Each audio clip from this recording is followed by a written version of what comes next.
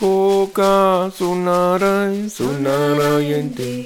Koka sunarai sunarayanti. Koka sunarai sunarayanti. Koka sunarai sunarayanti. Koka sunarai sunarayanti. Koka sunarai sunarayanti. Hello, hi. Welcome to this new episode of the Mango TV podcast. Today we have Shiri Godasi. Shiri Godasi, MA, is a mother, integration therapist, global medicine woman, author and poet, visionary entrepreneur, and philanthropist.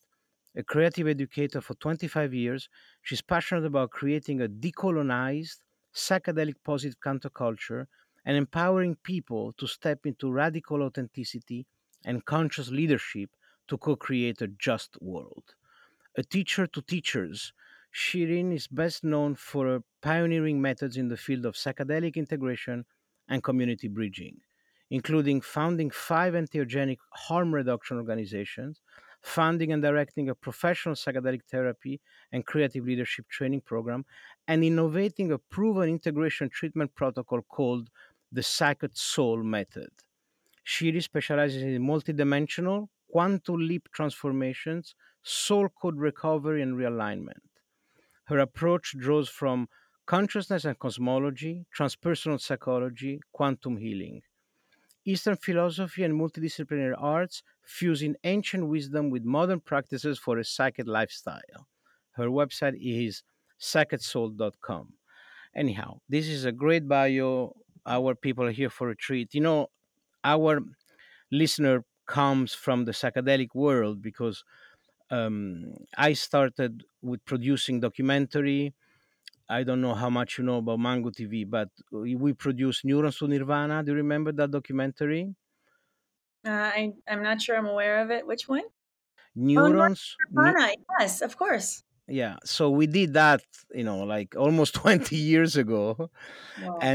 and so we were the very first one at Mangusta Production was producing documentary like Neurons to Nirvana, Shock Tuo, the songs that brings you home, Icaros. Anyway, we produce a lot of documentary on psychedelics, and now in this second activity, if you want, of Mangusta Production, the podcast, we focus mostly. I mean, we focus on personal transformation, and then of course psychedelic have a tendency to do that to transform lives.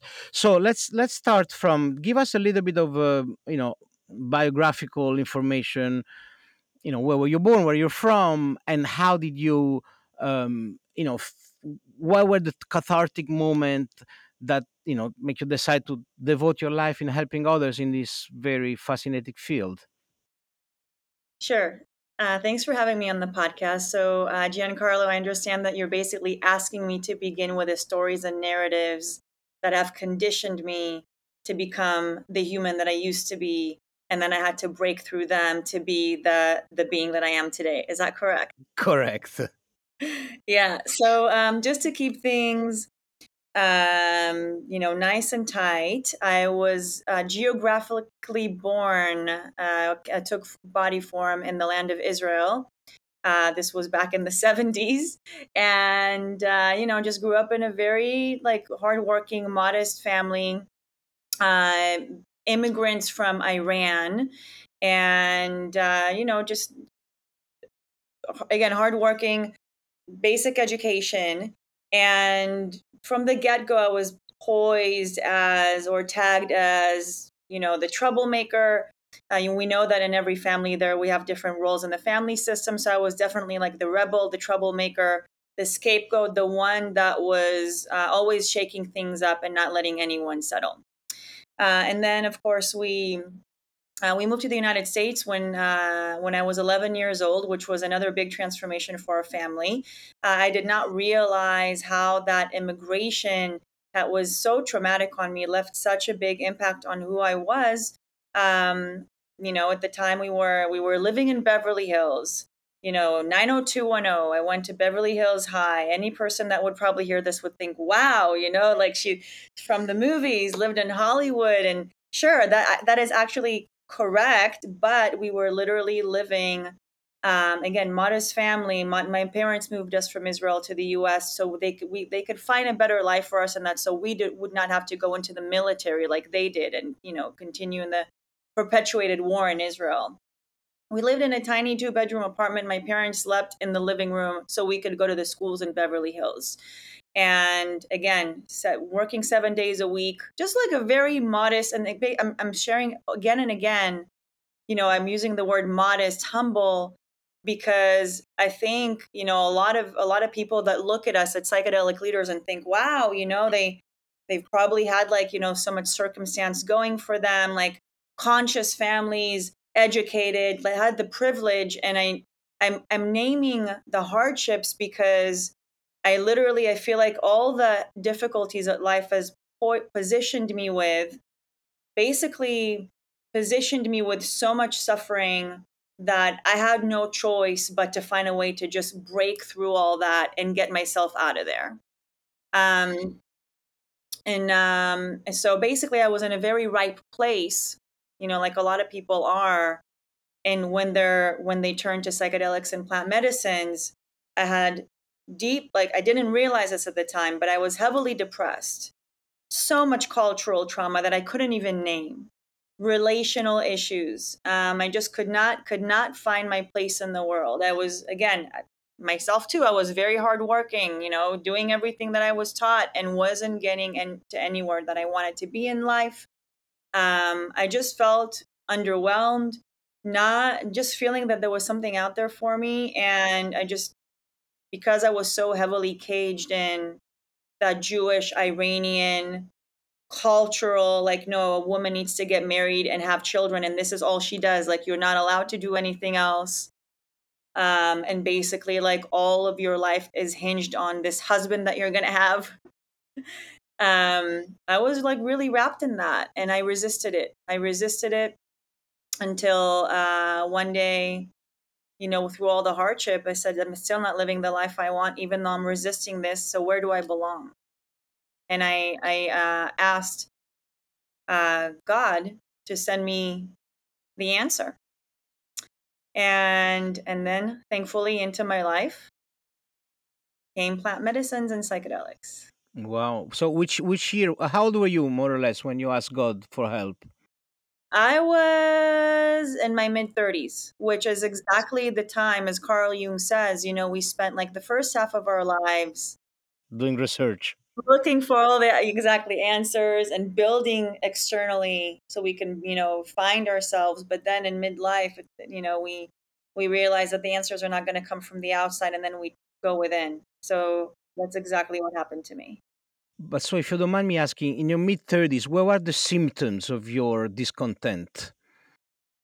Sure. So again, I was having a lot of relationship issues. I just wasn't, I just, like, relationship after failed relationship. I was having a lot of issues with my parents. My family wasn't just not getting along with them, not fitting into that box, but also not having the tools to escape out of there. I was also working at the time, because of logistics issue. When we moved to the United States, again, we immigrated to the United States. We actually, even though we were filed for residency for decades, I, at my mid 30s, still was not legal in the United States, even though I went to school there. So I couldn't actually go and get a proper job. So I was in my mid 30s.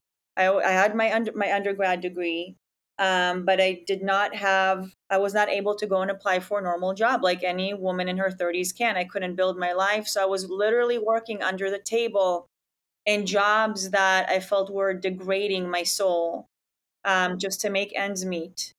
And I was making it through, but I knew that this was not why I felt like my life was being wasted. I knew that I had a really good mind, really beautiful mind, that I wasn't applying, and I wasn't serving my purpose. That much I knew. Aside from that, the word consciousness meant absolutely nothing to me. Spirituality meant absolutely nothing to me, aside from lighting Shabbat candles on Friday night. and doing the Jewish holidays. And I was just, I not just, and again, not, I wasn't living fully. I was dismayed with life, wasn't living fully, and was just miserable, Yeah. miserable. But so there was pretty much like external conditions, which were, of course, very. I can see how you might feel, in a different culture, non accepted, not wanted. But that was, you had an internal sense of where you connected with yourself. You were like, did you feel that you had a fracture of the self, or it was you were just on a very different culture that didn't allow you to express yourself? I think it's a little bit of both. I don't think that at the time, or not just, it's not that I don't think, I know for a fact that at the time I did not have the terminology to Yeah, articulate, I did yeah, not even have the yeah, emotional yeah, intelligence yeah, to articulate what I was going through. And even when I went to moved on to get my master's in psychology, while I was in school learning about trauma, I still could not articulate the intergenerational, direct and indirect trauma that I've endured my entire life. And literally it took plant medicines to help me even just yeah. become aware of that, let alone develop the language to be able to articulate it, which is a whole other thing. Yeah, yeah, yeah. Gabor Mate calls them. No, sorry. Eckhart Tolle calls them, pain body on the country level. You get the trauma from your, like the Native American or the revolution of Iran, and but so okay. So you pray to God for help, and God sends you plant medicine. In which form it arrived? Well, the form that it arrived is when I finally, again, I was always just in transitions at the time. And I felt that, despite my feeling, again, very dissociated from my culture, detached, I was looking for my tribe.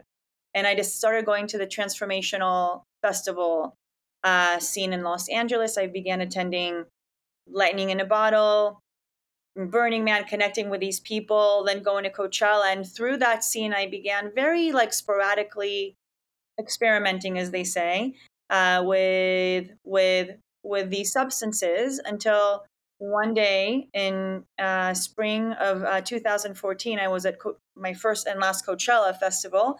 Um, at the time, I had again no education about psychedelics, no concept of set and setting, not understanding anything about dosages. I just knew that these things could, could mean a good time. And a friend handed me a packet of MDMA. I have no idea how much was in that packet of MDMA, except that I know that it was now from the, reflecting back, I believe that it was, 3 or 4 times the typical dose that a person would take. Um, or would require, and that experience literally cracked me open. And from that moment on, without getting into the details of what happened on that evening, but I've spoken about this on so many different podcasts. It's all over the internet. But that one multiple dose of MDMA, for the first time in my existence, or at least in this lifetime that I'm currently in, for the first time in this lifetime, under that influence of the substance, I felt so incredibly connected to other people, able to to be in intimate conversations without shying away, under understanding for the first time what unconditional love is, or at least experiencing in that way. Being able to communicate without words with thousands of other people, and they, just communicating through energy, and having an immense amount of gratitude like I'd never before even knew was possible. So these are some of the things I experienced that, and I, drove home the next day just crying, crying, like the tears would not stop. Something moved within me. I felt so incredibly, I felt so privileged and so fortunate that I was gifted that window, that there is more outside of this bubble of human suffering that I've been born into and also created for myself. So that gratitude that I felt just for, again, like being like able to glimpse into something like that, that what piqued my curiosity. I just wanted to like continue being in that gratitude and understand, like explore that again, like peek into that window more and see what else is there, because there is something else. So over the next few months, since I decided, wow, there is something there, something therapeutic, beyond the very fun, beautiful recreational experiences that we have typically at festivals. There is something therapeutic in this modality.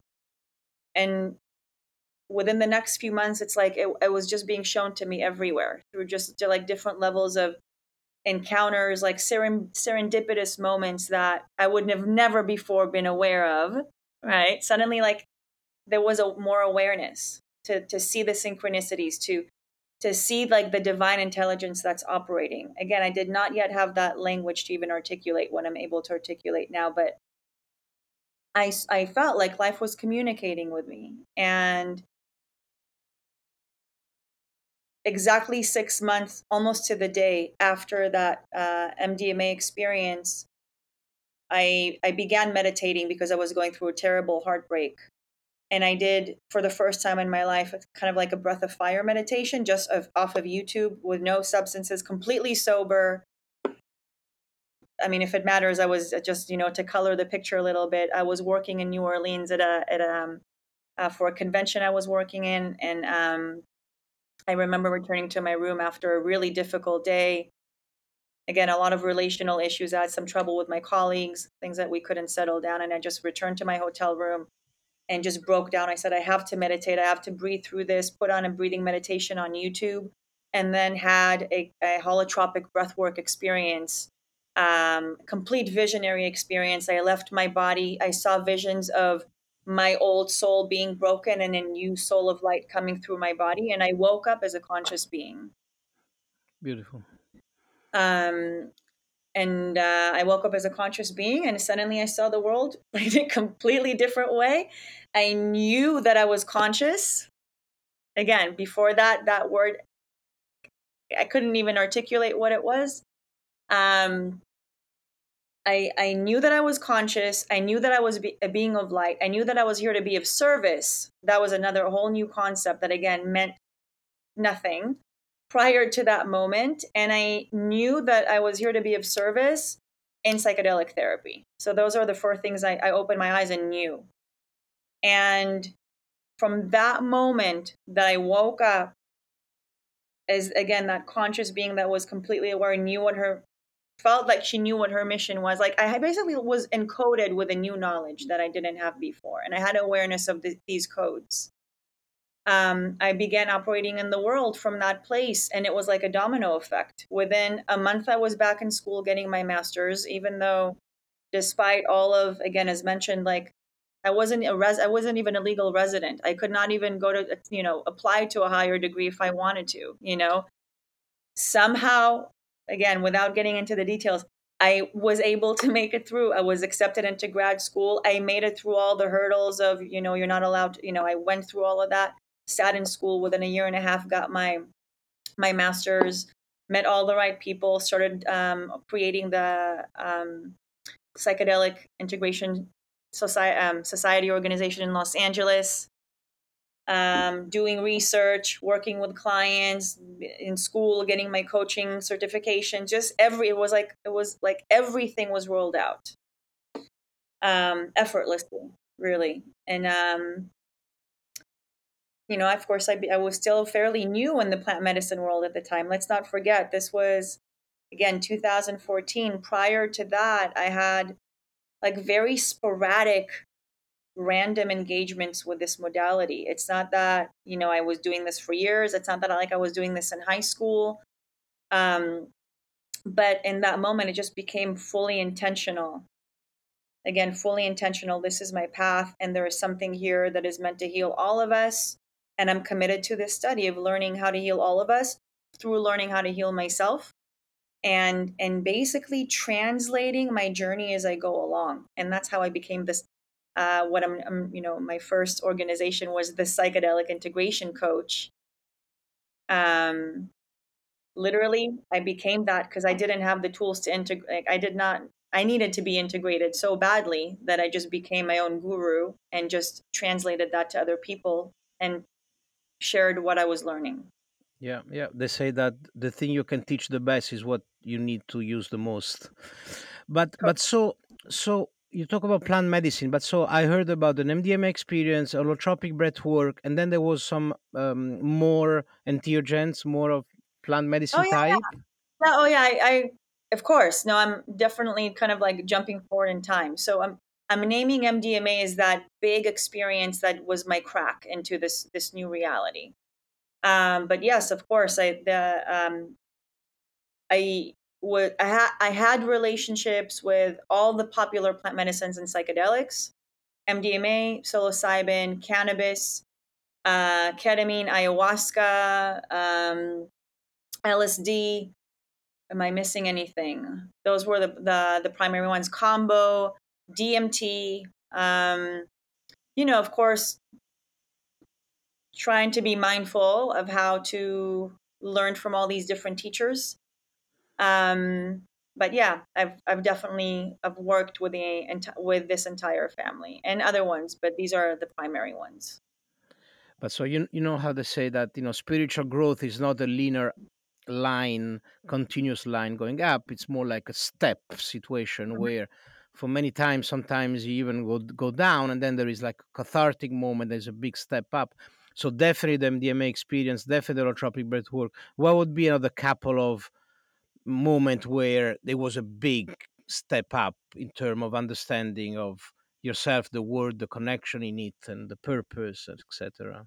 Yeah, I mean there were so many ebbs and flows in the journey, as you just described it so well yourself. And I feel like my journey, in some ways, is very similar to other people who are just waking up, right? So again, remember, I literally had an awakening experience, which I feel is very common right now on the planet. A lot of people, and I feel like the pandemic was actually like really beneficial for that. Like a lot of people were brought down to their knees during this era, and again, we're looking for a way out and began waking up. And so this is what happened. And for most people that wake up in this way, I feel like in the beginning there's kind of like the honeymoon stage, right? This is amazing. Wow, everything is like going for me. If you feel like you were gifted life anew. Um, and then, once you kind of like you get into that groove and you get into some sort of a literal and metaphorical high, and there's that initial fire of awakening. There's an initial fire where we literally feel like we can do anything, and this is not any different from a lot of people that go to ayahuasca for the first time in the jungle and they say, wow, I'm here to heal the planet, I'm going to open a retreat center and be a shaman and this and that, right? So I went through something similar in that way. I mean, I didn't want to be a shaman and do that, but immediately I knew this is my path. I'm going to go to school. I'm going to become a psychedelic therapist. Let me start this organization. Let me, you know, facilitate these classes, and just like dipping my toes everywhere. And then I had an experience, and this one was, let's say, specifically with a combination of LSD and MDMA, which is, I think, one of my favorite combinations of all time. I took it specifically, and again, in a therapeutic, with a highly therapeutic intention. I did like the classic thing, just in my room with eye shades on. I had some, again, these relationship problems wouldn't stop, and I just wanted to understand why they were happening. And this particular experience just showed me within me the roots, the traumatic roots of this reality, roots that did not begin with me necessarily, but were being manifested through me through behavioral patterns that I was just, playing out unconsciously. And that experience brought me to my knees, literally. And I feel like that was kind of like an entrance to a portal of a very heavy dark night of the soul, um, through which, I went concurrently. And I want to just emphasize that um, during that time, I was married to the love of my life, also a psychedelic person, very well known in our community. We fell in love immediately. We created a family. I went through pregnancy. I had a daughter. I also had postpartum depression. We moved a house. There were so many things that were happening while I was just like, again, on my knees studying with the medicines, trying to take care of myself, trying to take care of my baby. So I was operating in both dimensions and surfing big waves on both dimensions, and it was a lot. um and So there were definitely like steps in these years that, as you said, Giancarlo, like, okay, a step that kind of escalated. There were a few of those, but I feel like overall, I feel like, again, all these years, I feel like I've kind of been like, operating in a vacuum reality. And maybe this is a great topic to discuss that I feel is really important for listeners who are, um, excited about the psychedelic field. They find their tribe, they want to be of service. They just basically like throw themselves into the world of using all of these medicines. And it's like very sexy and enticing and trendy to like talk about like how amazing psychedelics are for personal growth, and we're all doing all this work and we're of service, but no one wants to talk about like how incredibly difficult it can be to also be a human at the same time. We are, raising children, trying to get up and go to work, still have to go, do our laundry, go shopping in the market. We're expected to show up and as our highest self all the time. A lot, I feel like we're kind of like we've disowned our human life being all these psychedelic personas. Um, Almost like, not almost, like literally shaming our human sides, for the sake of collective enlightenment and awakening. And I feel like we're almost kind of like doing ourselves a disservice, and not just ourselves, but a lot of other people that are approaching this modality. A lot of people, we don't talk about the hardships The, as much. yeah, yeah, the shadows. Yeah, Yes, exactly. yeah. Yeah. But So. so yeah, before getting into now the professional part of you deciding to teach the teacher, integrate this knowledge, how to combine this information with the challenge of everyday life and our humanity. I just want to go back a little bit, try to understand what's happening. You think the MDMA, I'm not as familiar as what's happening in the brain with MDMA. I know there is like a surge of oxytocin, so there is this feeling of we are in the same team, is a very bonding hormones. And so the fear, the flight and fight, the guard, being guarded approach sorts of like dissipate. In For the tryptamines, for the most classic psilocybin DMT, um, Michael Pollan talks about an egoic armor gets dissolved, the default mode network. So I'm wondering, what do you think about? Because you said, "Oh, I sort of like received some codes, but maybe we always had them, and maybe it's just semantic. Maybe we already have this understanding, but it's sort of covered by, the egoic armor, but all the protection, all the armor that we build." In a sense, to get protected from the neurological and spiritual injuries we get Mhm. from childhood, from the parents, from a culture, from our the countries. And we keep on building this. It's like a cartilage around this neurological tear that basically prevent us from connecting with oneself and other. Is it possible that um, it's just a rediscovery of some sort of wholeness that we already had before building all this protection? What do you think about this? Looking at this like that. Yeah, absolutely. So first of all, I think, you're touching on a really interesting cultural point, right? The whole idea of integration, popularly, the psychedelic integration is a relatively new term and theory in the entheogenic world, and it's simply a modality that has been invented, or rather created from and presenting need of an evolving culture. And it's hard to say exactly what it is. We're literally figuring out, again, and narrating it as we go along. And a lot of people, or rather, I'm sorry, I'm not going to say a lot of people, but culturally, it's assumed that integration helps us become more whole. Basically, it's a method for us to become more whole.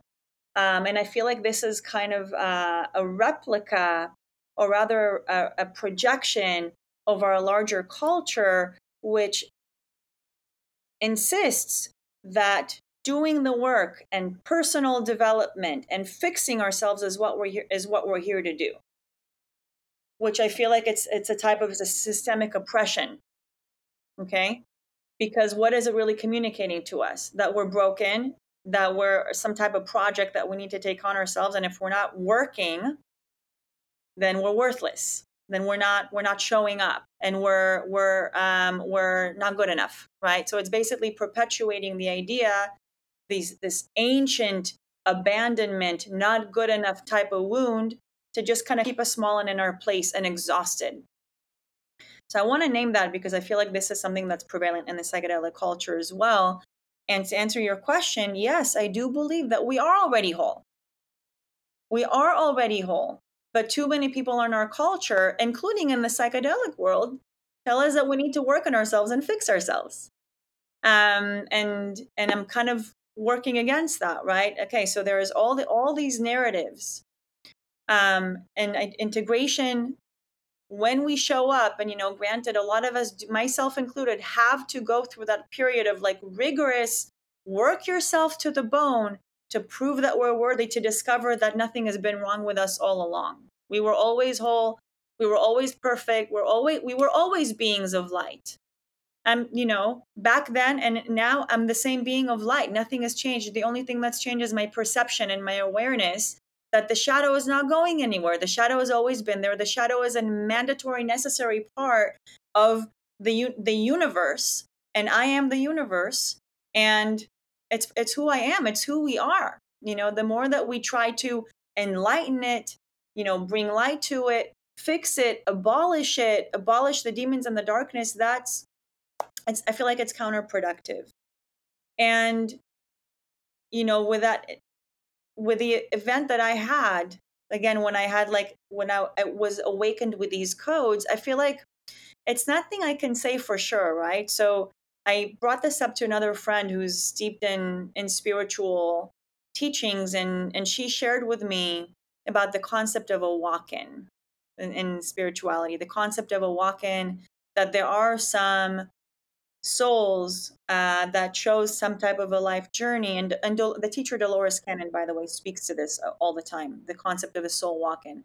So there are souls that operate on the planet, and they come to a point where they just can no longer take it, and then basically the soul leaves the body and a new soul walks in and takes over the human form. So I can't say for sure if, so my friend says, you could have been a walk-in. I said, you know what, maybe, I don't know.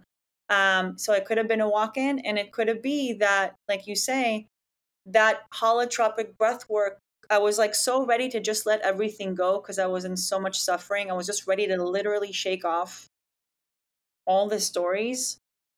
Um, that yeah, maybe I was finally in a place where I was ready to lose control, and I did lose control in that experience, and something else lit up inside of me, and I was finally able to receive it.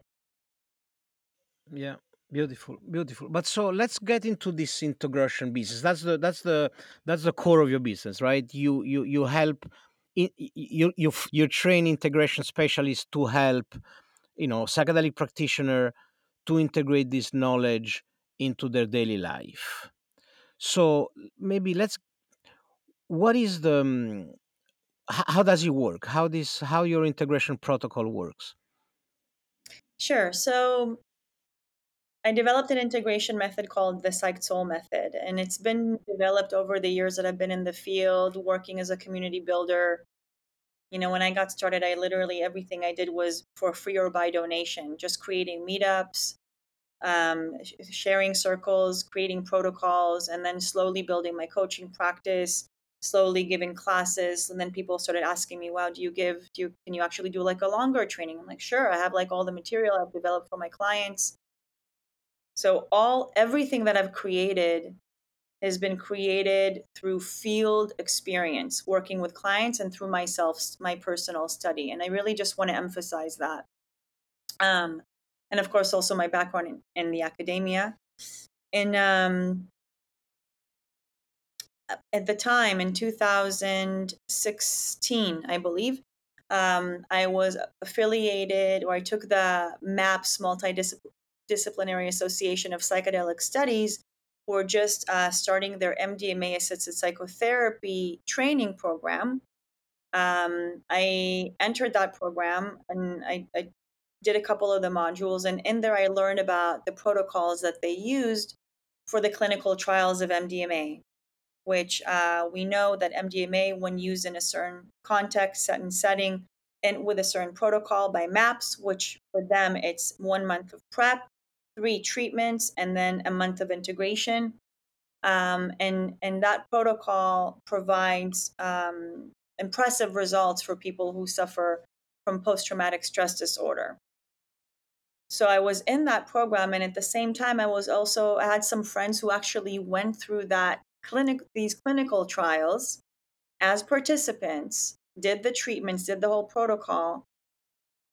And I learned through them that, after 4 months of working with MAPS in the trials, going through that protocol, they felt like they were thrown back into the water.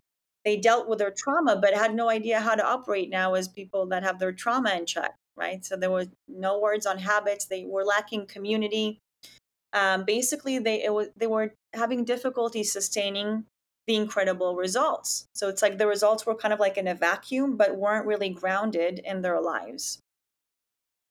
So putting all these pieces together, and again, just working with private clients on my own, I developed the Psyched Soul method, which is it's based on the MAPS model. However, it also extends into a 2 month sustainability and recreation period, meaning I'm a big fan of integration being a lifelong journey. It's not something that happens 1 or 2 sessions after a psychedelic experience, but rather it's a holistic, multidimensional model.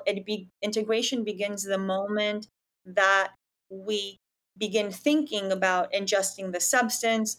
Then we start arranging, thinking do we want to take a mushroom? Do we want to try ayahuasca? Where should we do it? How much should we take? Oh, this is the time. Maybe I'll do it with this person. Oh, this is all integration. And then, of course, there's a day-to-day practice. So it's a lifelong thing. So my Psyched Soul method is based on an ongoing minimum 6 month protocol where the clients circle through different themes that are prevalent in the integration individuation process, and study them in depth. And then, of course, utilize the medicines to bring more awareness, but the medicines are not the highlight. Their daily work, day-to-day work practices are the highlight of the work. So it's basically, how can I say this, like an ancient technology, a mindfulness technology. The Buddha, this is nothing new. The Buddha said, just show up, sit in stillness, listen to yourself. And we have teachers to remind us how to just like be far removed from the constructs of our mind. Just do that every day, and this is the practice. So integration is a mindfulness practice around psychedelics. And the deeper I get into this world, with all the methods I've created, courses, programs, all the formulas, all these are available for people who feel like they need it, until they finally discover that it's not the core of the work. The core of the work is the way that they show up to themselves every single day. Yes, yes. It's a lifelong process of reconnection with the self. But so, do you mind if I make a distinction between, and of course they're intertwined, but usually traditionally we talk about the psychedelic experience, of the two possible outcome. There is, a journey of personal transformation, first a personal discovery, and then a personal transformation, and then a personal growth. And I can see how the type of integration you just described fits well this model of transcend your trigger, transcend your pain bodies, recognize what is your true personality versus what is a trigger, work on what is your authentic self, and make sure that you operate through the authentic self. And when the wounded self intervene, it be aware that now you're operating, you're not responding from your authentic self, but you're reacting from your wounded self. So this integration um, approach of self-discovery is crystal clear, and you're very right to say that it's not 3 months, 6 months, is a lifelong journey. But then the other possible outcome is this idea of you know myst- mystic state and other dimension, this idea of encountering with divinity, with beings. Are they from another planet, from from a different dimension? Are you know are they a project of our imagination, or they are independent sentient beings? So we interviewed some integration coach, and that's a little bit my passion. What would you say to when a practitioner comes back from a trip and says, "Oh, I was with this entity. It can be benevolent, can be malevolent, or I had this discussion with some divinity." How do you integrate in the Western secular materialistic skeptic paradigm? If you think about it, it's like almost the opposite of what it's done traditionally in psychotherapy, right? You go to a traditional Western secular materialistic psychotherapist. First of all, they can't even take your hand. There is like no, no, no touch. Forget about it. You have to stop the therapy to even have getting a coffee. There is no physical hug. There's no emotion. I mean, there is emotional support more and more, but there is no talk about mysticism. There's no talk about divinity. And some of your colleagues told me, they say, okay, we offer integration in terms of the personal growth, but the moment there is an entity, or there is a mystical experience, or there's a transcendental experience, then we refer back to the shaman. And so so for me, it's like, what it if you think about it, we Western white people go to the Amazon, take these plants from them, we give it to our white Western people, and we feel, oh, that's very good, it make them feeling better and more empowered, and we build an entire multi-billion-dollar around that. We medicalize it. But then the moment that this medicine shows another aspect of the personal growth, which is the mystical aspect, which is what has been used for 10,000 years, we say, oh, that's not our responsibility. It doesn't make any sense. What's your view on that? Yeah, and you know what? It's actually I didn't realize that there were integration coaches that would actually like say what you said. When it comes to the mystical, they just refer back to the shaman. That's a bit alarming to me, to be honest. I mean, the way that I see it, what is being integrated right now? The spirit world, the great mystery, the feminine aspect of life is being integrated right now into a very masculine, capitalistic way of being that has induced within us a sense of separation from God, separation from who we are. We've just been completely isolated and individual, like hyper individuated, to a point where we're so far removed from ourselves. We're all about linear, science based, about the rational, which means we've completely abandoned the natural, wild, earthy, great mystery. And that's why ayahuasca is becoming so popular right now, because ayahuasca is the antidote to our very clear cut medicalized model that has taken over our world. And it is people that are working in the integrated integrative medical models. For example, Gabor Mate, which you've stated. For example, there's another doctor, I believe he's Portuguese, I'm not sure exactly, but his name is Nader Bhutto. Okay, he has this medical model that he created that is an integrative. He's a big ayahuasca person, and again, medical doctor. There's also Dr. Joe Tafur. Okay, so we do have a few people that understand that all these ailments that we're experiencing in the West, whatever it is, all the pathologies we called mental disease, they're rooted in spiritual disease, spiritual imbalance. Physical disease is rooted in spiritual imbalance. So there are people who understand that. And to me, as an integration person, I believe that the greatest role of integration coaches, therapists, again, we are the mediators of worlds. We are the bridge between worlds. We have to be proficient in understanding both the science and the mystery and be Yeah. able to communicate between both. Yeah, but who, better easier said than done to be proficient in intermediate with the spirit world. I mean, how do we know from the spirit world? And can you elaborate on spiritual imbalance? What do you mean by that? I mean, I understand what you mean, but I just wanted you to tell for the client, for the listener. Okay, let me see how I can say this in a very simple way, just not exactly knowing who the listeners are. But let's say, um, I'm going to take a very, well, I don't know if I want to get into an example like that because it may be a bit controversial. I'm going to give an example of one of my clients, okay? Without naming, of course, anything. I had a client who came to me because she has fibromyalgia, which is, she explained it the way that she described this disease. She always feels like she has like burning pain all over her body. She's so sensitive. It's hard for her to move. It's hard for her to sit. Everything is painful. And, all the medications that she's taken, and forgive, I mean, I can't get into too many details. This was years and years ago. I'm just trying to like really keep it bare bones. But pharmaceuticals, doctors that she had, nothing was helping this woman. She was, I believe, in her early 60s. And we, in our session, talked about, you know, where, what is she experiencing in her life? Where are her relationships at? And I feel like relationships are always great indicators. Basically, are they able to be in intimacy with another person? Are they thriving in relationship?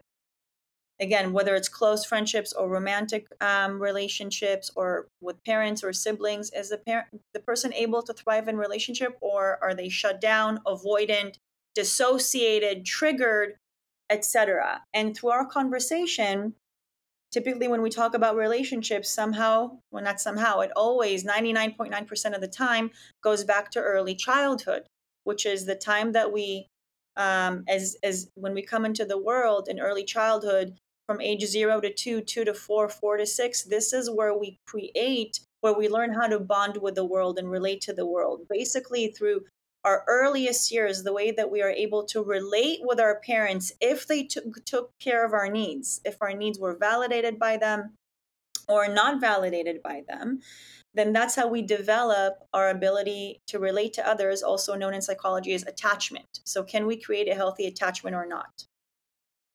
So through a discussion like that, I learned that this person grew basically into a religious cult, and went through some things in this religious cult where she went horrific sexual abuse as a child without protection from the parents. She was violated.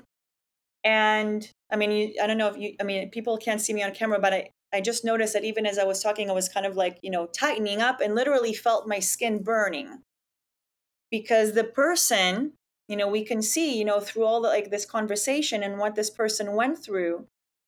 And, she talked about the symbol of fire, and how, like something that happened when she was younger, that there was fire. And she also kept talking about how the pain was burning her, right? So there was a lot of symbolism.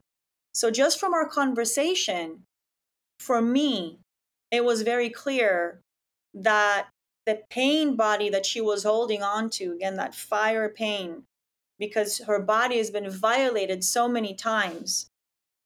Her spirit has been violated so numerous times as a child, that literally her body has manifested a psychological condition where she created an armor of fire protection against other people through the fibromyalgia, because she's been violated so many times.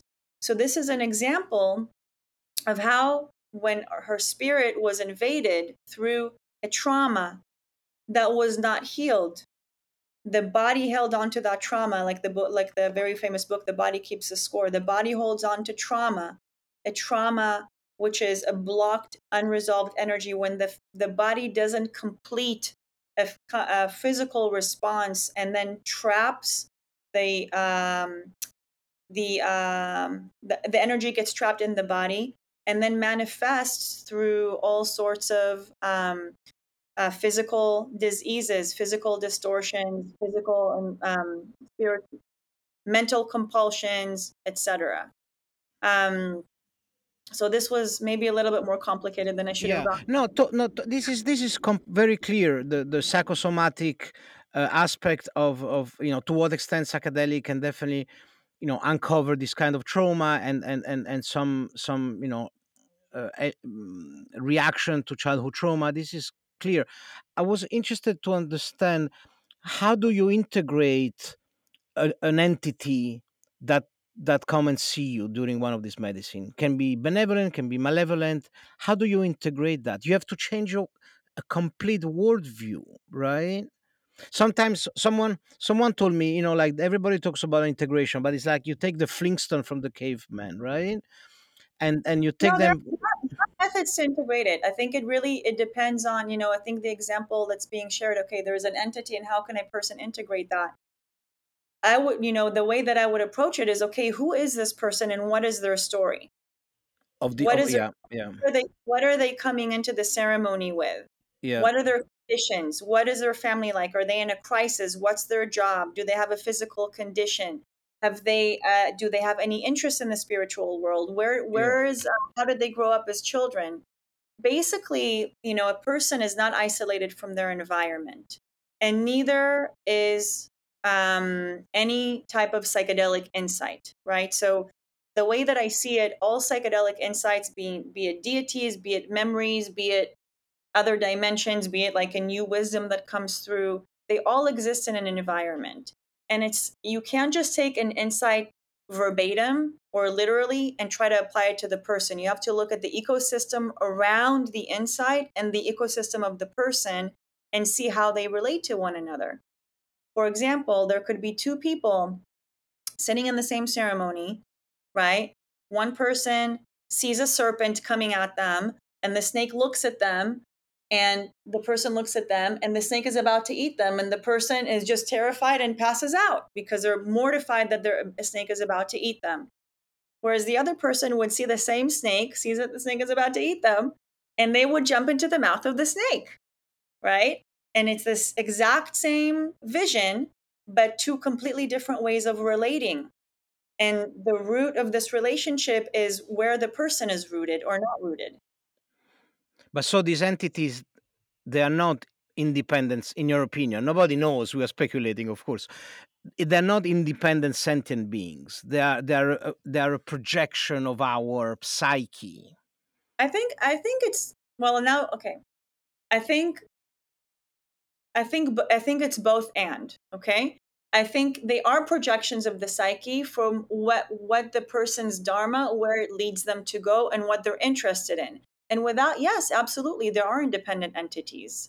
But it's the way that we, each and every single one of us, relates to these entities. And it's through these relationships is how we can study ourselves and understand how to integrate these concepts. Yeah, The relationship is the core of integration, not the insight, and actually not even the person. It's the context. yeah, yeah. It's difficult, right? We don't know much about that. Every tribes have their own interpretation. Sure, but I do believe that there are ways, there are techniques, and it has to be, for me, again, this is like how I've come to understand integration. Then integration is all about again, the relationships, and without understanding the relationships, we can't just interpret an insight, Of course. like Carl Jung did. It's not, there's Yeah, the collective symbolism, which we can take into consideration, but it's doesn't mean that it's true for every single person. yeah, And I feel like, again, that's why that showing up every day, whatever it is, to action, you can choose to show up to your psychedelic ceremony every day, yeah, or you can choose to wake up every day and see that, these entities are already here. They're already here. yeah, yeah, yeah, yeah. The Buddhist, the Tibetan monk, the Lama, they see entities all the time. Correct. So if you're aware of them, the gift of psychedelics is that they make us aware. But it's up to us as humans, and this is what makes us different from animals. We have that intelligence and willpower. And Yeah, it's up to us as humans to claim that willpower, the power of choice, and choose how we want, if we want to interact with this information and how we want to interact with this information. And it's through that decision that we can understand and integrate ourselves into the best version of human that we can be. yeah, yeah. It's fascinating territory, right? But don't you think that some of like the dream work that Young has done, or other, um, don't you think we Western people, now that we are integrating this medicine into the medical system, and otherworldly material will appear, Hmm. I don't still feel that there is a protocol. I mean, you go and do the iboga with the Bwiti. They have a very clear cosmovision of what you see. They're not Hmm. interested on how you feel. They ask you, they want to see color, they want to see shape. They have an interpretation for the red triangle and the green circle and the shibibo. They have their own cosmovision, and the boa and the eagle, and we feel that. What about us? I sometimes I feel maybe we should have some theologian or some, I it's just my opinion. It's exciting. Is an industry, is a young industry, is an industry in development, and thanks to people like you, we are, trying to harness the power of this medicine. It's just very fascinating. It is fascinating, and I think that I think again, it's all culture dependent, right? I don't think we've reached any peak by any means. And when I say peak, I feel like Michael Pollan, with his book How to Change Your Mind, definitely created an upsurge in the collective of this new culture that we are creating right now in terms of the third wave of the psychedelic movement. I feel like the media is waking up. I feel like there will be a point where it just like reaches some type of a saturation. But don't you think that this third wave is the medicalization, is the it is the neurochemistry, the what's happening in the brain? The fourth, I mean, we're gonna have to integrate this on a spiritual level. I think it is for the people who need that, and I think people will need that. And I agree. I do think that, again, going back to what we said earlier, what wants to be integrated, it's not the medicines, it's the spirit world. Yeah, And I feel like, because of the capitalistic systems that, again, are trying to take over this exactly. type of culture, that facet of the culture, Yeah, they will miss out on that. And it's going to end up, yeah. It is already missing it out. themselves in the leg. And with that, there are many people in our culture Yeah. that are, like people like myself and people that have been in the field way longer than I have, and they're creating amazing things that, I feel like we are trying to bring a more alternative, countercultural, try to again integrate the wisdom of the forest with the medical model. You can't just isolate the molecules. I've heard of companies wanting to isolate the molecules to eliminate bad trips. No, but they're doing it already. They're already doing it. Oh, exactly. That's what I'm Yeah. saying. And I feel But like in that regard, it's like sterilization of the medicine.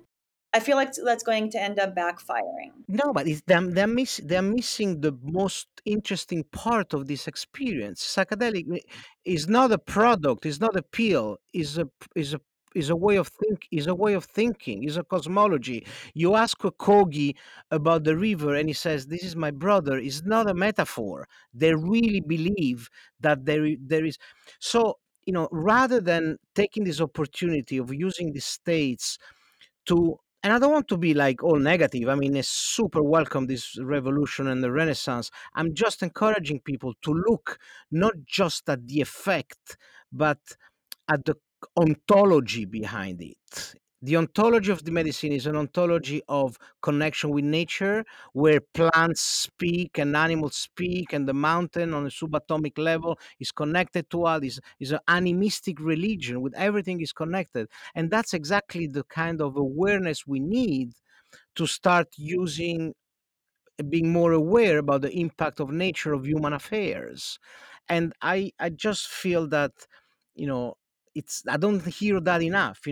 My friend at IC Years, they're making great work, and on this idea of the new ontology. The psychedelic renaissance is linked to a different way to see us and the space.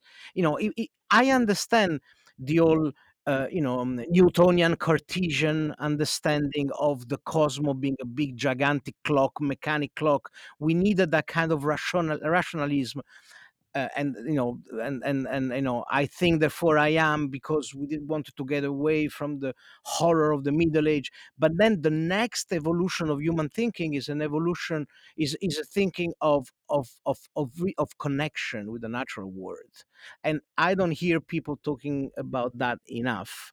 But anyhow, that's just my quick rant. Sorry. I I completely understand, and I feel like really what you're saying is you're really repeating or reiterating the message that the native people have known all along, and the traditions that they're trying to preserve. When Exactly. I was at psychedelic science, one of the most powerful things I heard was from a young indigenous woman who said, we have like, she was basically pointing the finger of how a lot of us have a tendency to say, we are the medicine, right? And she said, "Well, actually, we are not the medicine. It's the relationship, the community that's the medicine. It's the fact that we are learning to return, to be with other people, to sit in the circle together. And through that sitting in the circle together, this is how we heal." So the medicine are the ones that are basically pulling us into that space, but they're not the medicine. It's again, the relating, the healthy relating, the sitting together where there are no hierarchies, there are no certifications, there are no, authorities or medical models or certifying bodies or whatever. We're all sitting the same, we're holding hands, there's one kind, the human kind, and that's the medicine.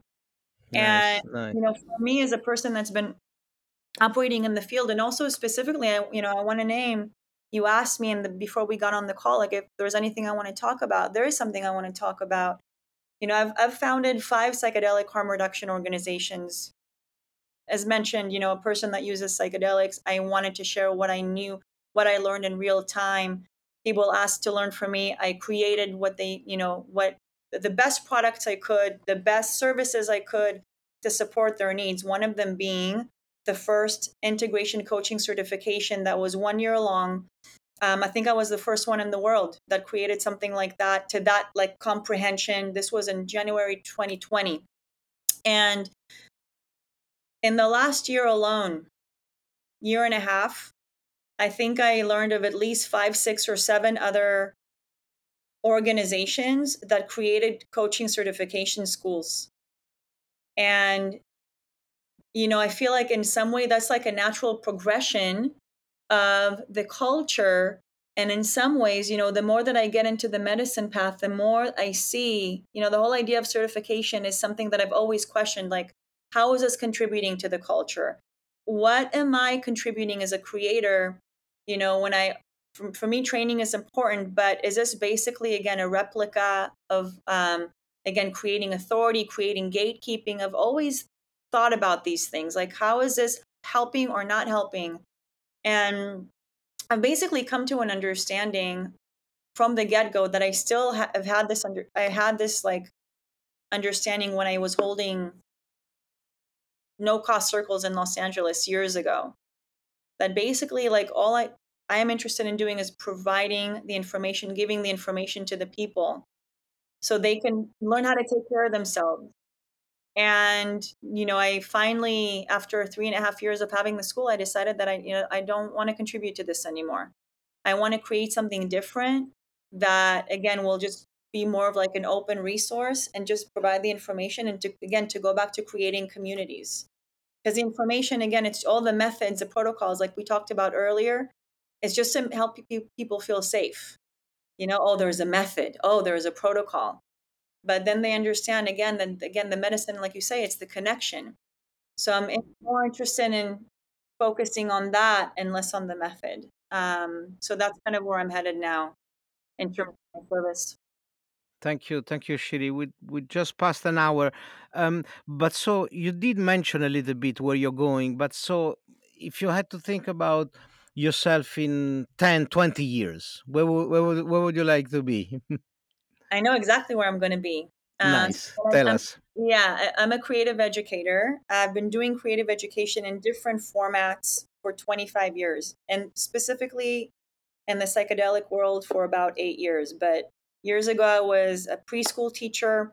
I was, a makeup artist, training other people how to feel more beautiful. I was doing all sorts of things, and I came to an understanding. I've invested so many years, and again, helping people, quote unquote, fix themselves, helping adults release all their trauma, release all the conditioning, basically undo all the damage that has been accrued for decades. And I had an epiphany on mushrooms a few months ago that instead of putting in so much effort, a multi-billion-dollar industry that wants to fix people, I'm going to go straight back to the children and help them retain what they already know. Beautiful. And basically, I'm interested in collapsing the time it takes all of us as a planet to wake up. So is it, let people grow up and be, dysfunctional adults, or just go back to the kids and just help them remember how whole they are from the get-go? And what an influence would that make on the planet? They grow up in three generations. We're going to have a whole new planet, basically. So I am interested in basically taking everything I've learned in the conscious education space, and of course, everything I've learned before, and creating a new conscious education modality for children.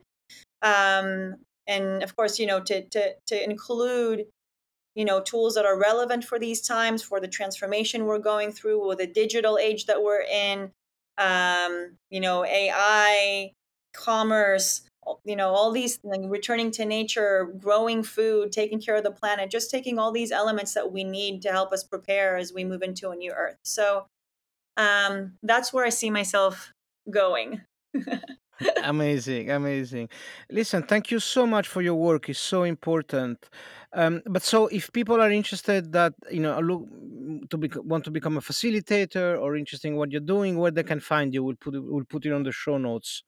Thank you. Yeah, my website is psychedsoul.com. I am very much focused on supporting women and creating a female sisterhood. And again, also as mentioned, I'm creating a new service specifically that's meant to provide people all the information they need to support themselves and support other people in less hierarchical way. You can find a lot of also free resources online, a lot of free guides and downloads. You're welcome to grab anything that can support your journey. And thank you so much for the opportunity to share. Thank you for being here. I just want to credit Mihai Love, who introduced to each Yeah, other and recommended we speak. He started a beautiful organization called Power.life, integrating new technology, ancient technology. I would recommend to check them out, Power.life. And we'll speak. I'll ping you in next year. We'll continue and see where you are at next year. Thank you for your time. thank you so much. Have a beautiful, beautiful day. You Thank you. too. Thank you, Shiri. Blessings.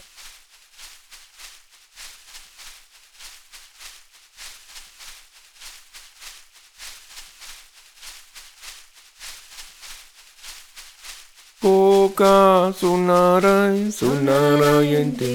Koka sunarai sunarayanti. Koka sunarai sunarayanti. Koka sunarai sunarayanti. Koka sunarai sunarayanti. Koka sunarai sunarayanti.